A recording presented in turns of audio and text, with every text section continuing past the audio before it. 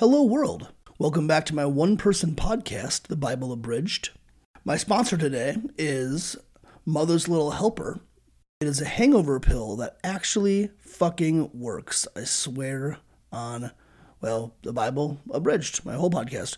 You can get it at www.bigbadhangover.com. I don't usually,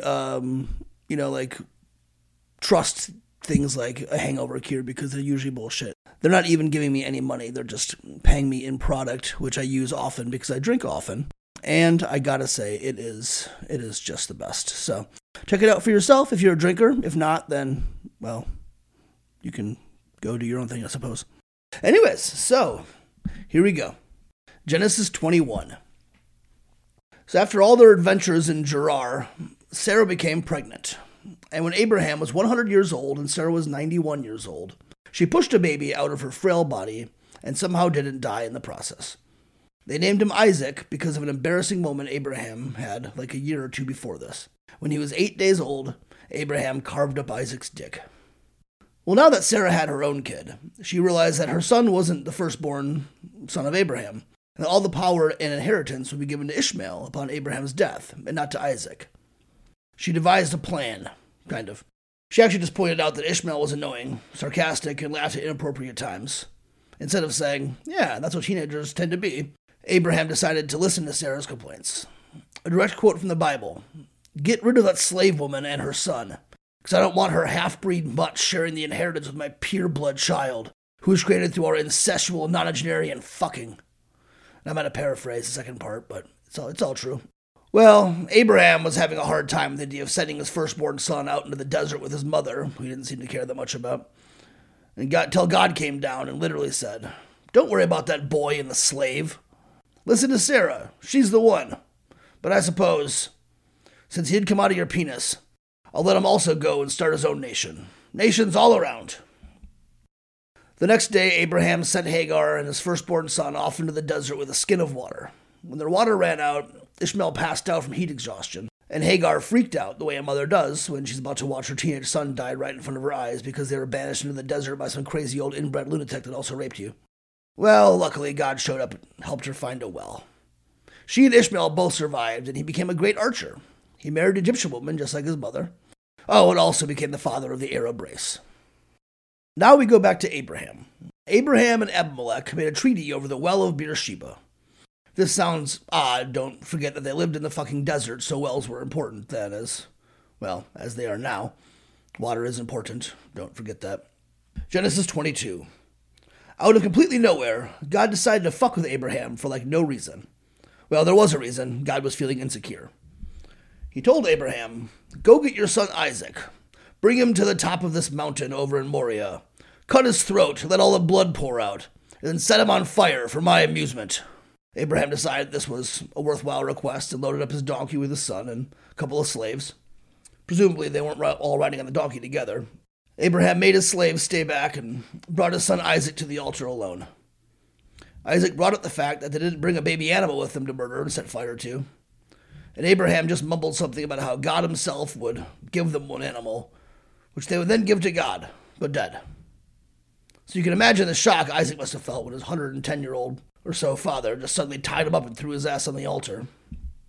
Abraham was about to cut his son's throat, and God sent an angel to stop him in the last few possible seconds.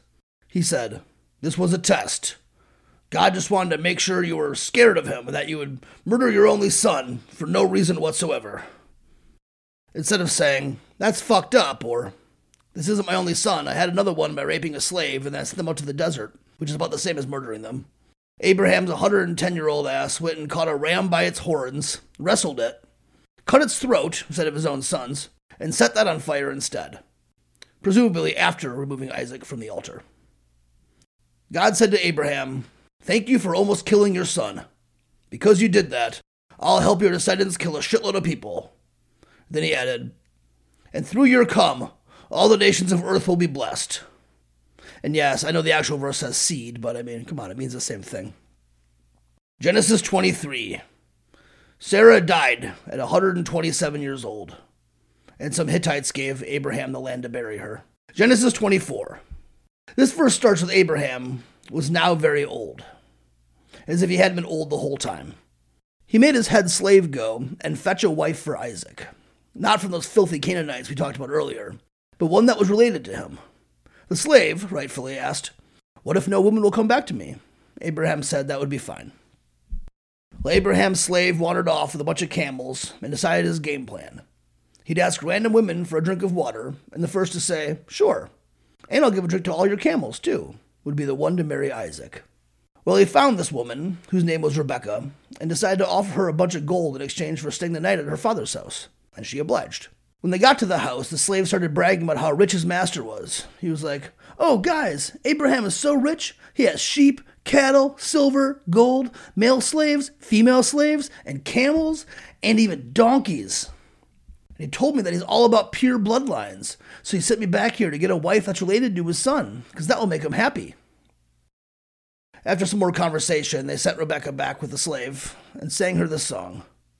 "Our sister, may you make thousands of babies, and then those babies will slaughter entire cities full of people."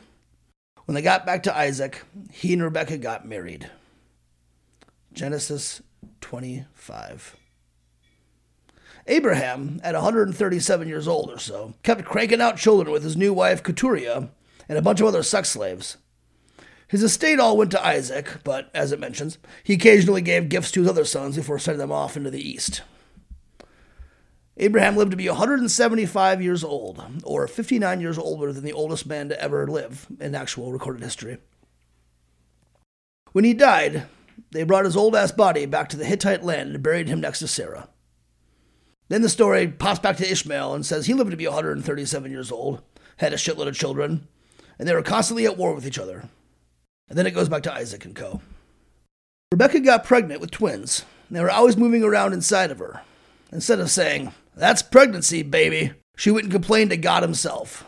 God sang her a song that went, "Two nations are in your womb, one is stronger, and the other will be his slave." When she gave birth, the first baby to come out was completely covered in red hair, like Gossamer from Looney Tunes. So they named him Harry. Then a regular baby came out, allegedly grasping onto the hairy one's heel, because whoever wrote this had no understanding of how giving birth worked, or what babies looked like, or were capable of doing. The one that held the heel was named Jacob, which apparently means he grabs the heel, which is slang for, "You can't trust this fucker." A little on the nose, right? Also, how did grabbing one's heel become like an untrustworthy thing? That's weird. Anyways, Harry became really good at hunting, was always out hunting. Jacob was always chilling back at camp eating lentils and shit. Isaac liked Harry better because he liked eating meat, but Rebekah loved Jacob better. One day, Harry came back, about to starve to death, and said, "Hey, guy whose name literally means I can't trust you, give me some of them lentils." Jacob replied, "Sure, just as long as you give me your birthright, you hairy fuck." "Ugh, I'm about to die from starvation. What do I care about my birthright?" Harry replied dramatically, and swore his birthright over to Jacob. After eating some lentils, Harry had instant buyer's remorse. Genesis 26.